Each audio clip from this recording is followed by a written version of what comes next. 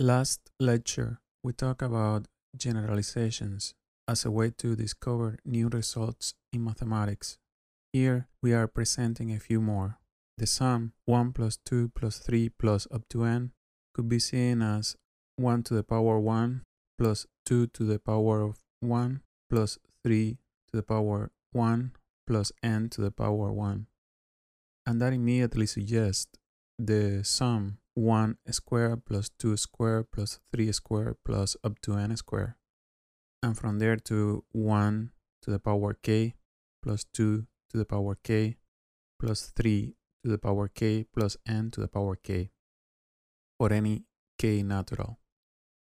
That also might lead us to 1 to the power minus 1, 2 to the power minus 1, 3 to the power minus 1, plus n to the power minus 1, which is equivalent to 1 plus 1/2 plus 1/3 plus 1 over n.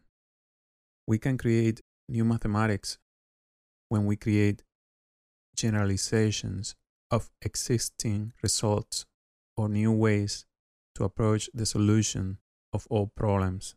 These generalized results give us new understandings into a particular topic. As you can see, there are many ways to generate new questions, similar in principle to our original question, but each one of them sufficiently different to be considered a new question. There is something that is common to all of them, and that is that in all we have seen so far, we have been adding multiple terms of a progression of some sort. Since this addition of multiple elements happens often in mathematics, it is convenient to introduce a notation created by the French mathematician Joseph Fourier. Using Fourier's idea, we will use the uppercase sigma letter from the Greek alphabet to denote summation. So, we write sigma from k equal to 1 to n of a sub k is equal to a sub 1 plus a sub 2 plus a sub 3 up to a sub n. The numbers on the top and bottom define, as in this case, that k goes from 1 to n. How would you represent the sum 1 plus 2 plus 3 plus up to n with the summation symbol sigma from k equal to 1 to n of k? And how about 1 squared plus 2 squared plus 3 squared plus up to n squared? Summation from k equal to 1 until n of k squared.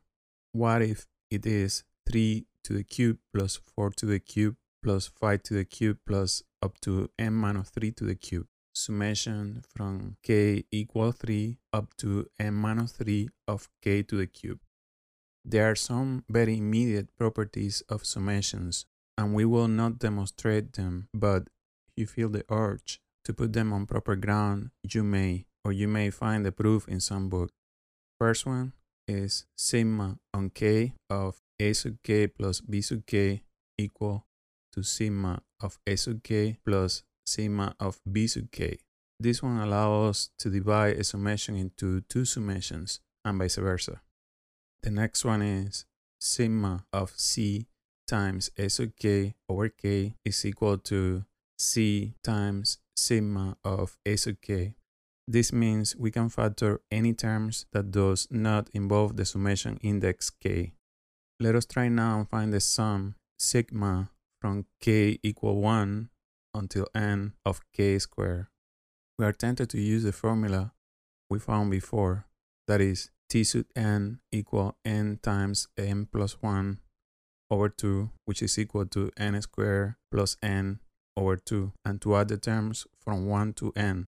Using the sigma notation, one can write sigma from k equal 1 to n of t sub k is equal to 1 over 2 sigma from k equal 1 to n of k times k plus 1, and this is equal to 1 over 2 sigma from k equal to 1 through n of k squared plus k, and this is equal to 1/2 of sigma from k equal to 1 through n of k squared plus sigma from k equal to 1 through n of k.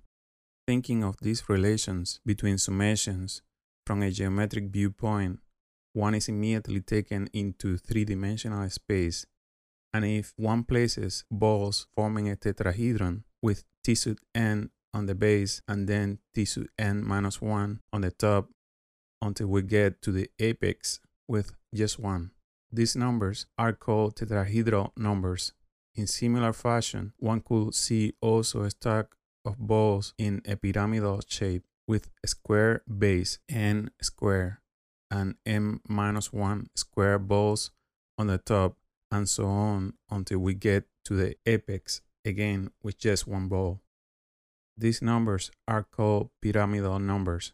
Let us denote the n tetrahedral number by tetra n equal sigma from k equal to 1 until n of t sub k, and the nth pyramidal number by pyramidal n equal sigma from k equal to 1 until n of k squared. Then we can translate our prior relation to 2 times tetra of n equal to the triangular number t sub n plus the pyramidal number n. That is a very nice relation that links triangular, tetrahedral, and pyramidal numbers. We set out to find pyramidal n, and now we have in hand a relation that involves the tetrahedral numbers. So let us find a formula for them now. After computing a few tetrahedral numbers, 1, 4, 10, 20, one is led to suspect that the following relation is true. 3 times tetrahedral n equal n plus 2 times t sub n, a triangular number. Also, there is a website at www.research.att.com njas/sequences, where one is able to place a few elements of a sequence, and one gets what known sequences contain those elements. The more elements one puts, the more tuned the answer will be. So we are conjecturing that this relation is true.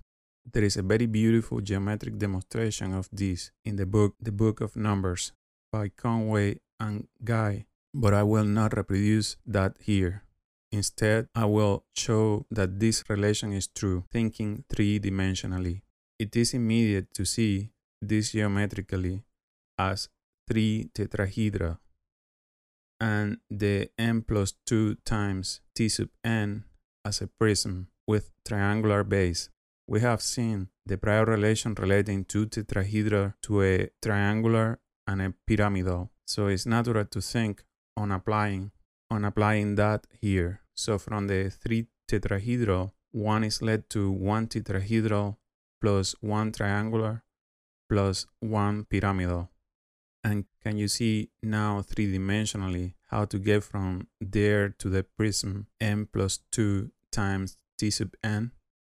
It's easier to visualize this if you think of these figures as continuous figures, as 3 tetrahedra, a pyramid, and a wedge layer, and see that we are able to deform these figures to an equivalent shape similar to the Cavalieri principle for volumes of figures. But in this case, deformations that keep the numbers of balls by layers the same, in the sense that they still bear the same discrete numbers. This is a three-dimensional analogous to Gauss' solution. We have in fact conveniently rearranged another numbers, this time with the help of a three-dimensional space visualization, to get a sum where all the numbers are equal to, in this case, t sub n.